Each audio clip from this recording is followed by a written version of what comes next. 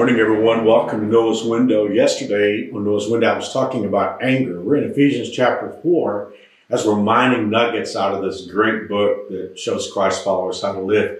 And the Bible in Ephesians 4 talks a lot about anger. And it's important to me because it's been a lifelong challenge.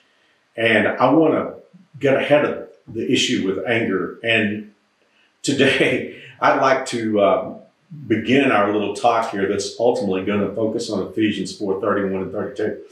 I want to begin the talk with something that I experienced many, many times when I was counseling, especially when I was doing marriage counseling back in the day of my early years of pastoring New Spring. Often I would have a couple sit in my office and we'd talk about the issues and the challenges with anger, and one person would say, well, the other person has an anger problem, and I've had people say this, I don't have an anger problem. And I would sit there as a counselor, and I wouldn't say this, but my thought was, you're a very angry person. What they often meant was, I don't have the same brand of anger that my wife has or that my husband has. And today, the Word of God is going to get right in our chili on this, because the Bible tells us that anger manifests itself in way more than one way. Oftentimes when people say they don't have an anger problem, what they mean is they don't have a temper problem. They don't have an outburst of anger, but clearly that's only one form of anger. So let me read the whole verse to you, the whole couple of verses to you, and then we'll go back and we'll talk about the different brands of anger that the Bible is challenging us to get rid of. And by the way, it does say get rid of these. Verse 31, get rid of all bitterness, rage, and anger, brawling, and slander, along with every form of malice. Now, we're going to just go slowly through that because the Bible is going to give us 5 or 6 different manifestations of anger that we have to wrestle with. And here's the deal. Depending upon our personality types, depending upon how we grew up, and just a whole lot of factors, we're going to probably find our biggest issue with anger in here. So let's start with the first one. Get rid of all bitterness. Well, bitterness here means resentment. And this is very literal out of the Greek language. It means to feel stings, S-T-I-N-G-S, to feel stings when a person comes to mind. Now, I've experienced this before. You know, you just have a problem with somebody and just the very thought of that person causes your mind to be stung. Well, we might not want to admit this, but the Bible calls that bitterness. You know, bitterness is often something that we spot in other people easier than we spot in ourselves. And so the Bible says, get rid of it. Now, one thing that I notice here, the Bible doesn't say that people don't cause us to feel resentment. I mean, we're all going to be naturally inclined to resent when someone does wrong. But the Word of God is challenging us here to get rid of that. In other words, it's not something that needs to stay in our lives. So get rid of all bitterness, which is resentment, or feeling a sting when somebody comes into our presence or comes to mind. Okay, number 2, rage. God says get rid of all rage. Well, this is exactly what it sounds like. This is angry outbursts of temper. This is oftentimes what we think about when we say someone has an anger problem. And the reason why we tend to identify all anger this way is because it's so noticeable. It's so obvious. It's so apparent. And Scripture tells us as Christ followers, rage is never to be part of our lives. It's something that we are to get rid of. It doesn't say that we don't have the natural inclination toward it. It just says something that we are to get rid of. And you know, when I think back on embarrassments in my life, I think one of the things that has caused me to be embarrassed, unfortunately this hasn't happened often, is when I've had an angry outburst. And I mean, you know, these can be pretty controlled, but you know what it's like when you're in a scenario, maybe you're doing business somewhere and someone just causes you to have to wait too long or maybe does something that's unfair.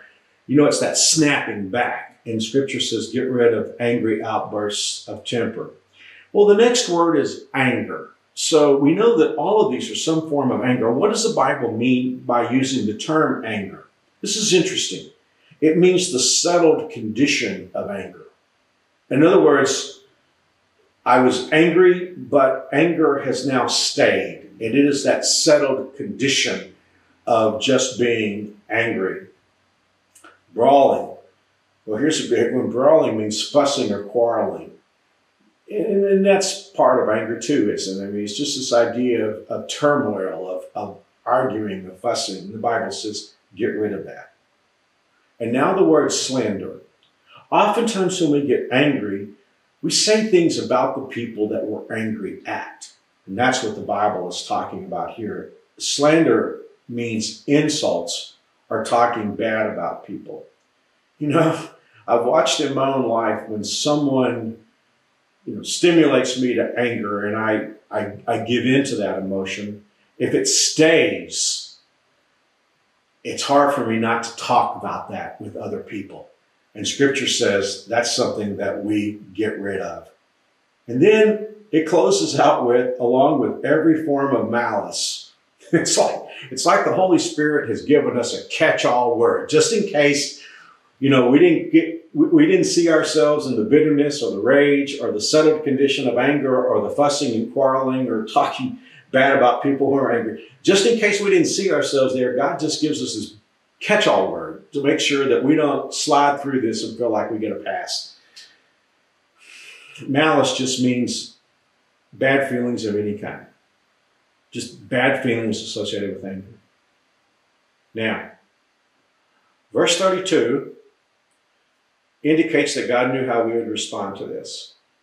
It's human nature to say, I can't do that. And the reason why we say I can't do that is deep inside of us in our old nature, we believe anger is more powerful than God, because God has clearly told us we can deal with this. But because we've lived in the old nature for so long, there is a feeling that my anger is more powerful than God, and I can't. It's human nature to say that. And so God comes along to give us some instruction to help us bring that into focus. In verse 32, it says, be kind and compassionate to one another, forgiving each other, just as in Christ, God forgave you. When I'm inclined to hold on to my anger because someone has done something wrong in my life, it is my nature to say I can't let go of this until I see the cross. And I see Jesus dying there for all the offenses that I brought to him. And in his grace, he forgave me.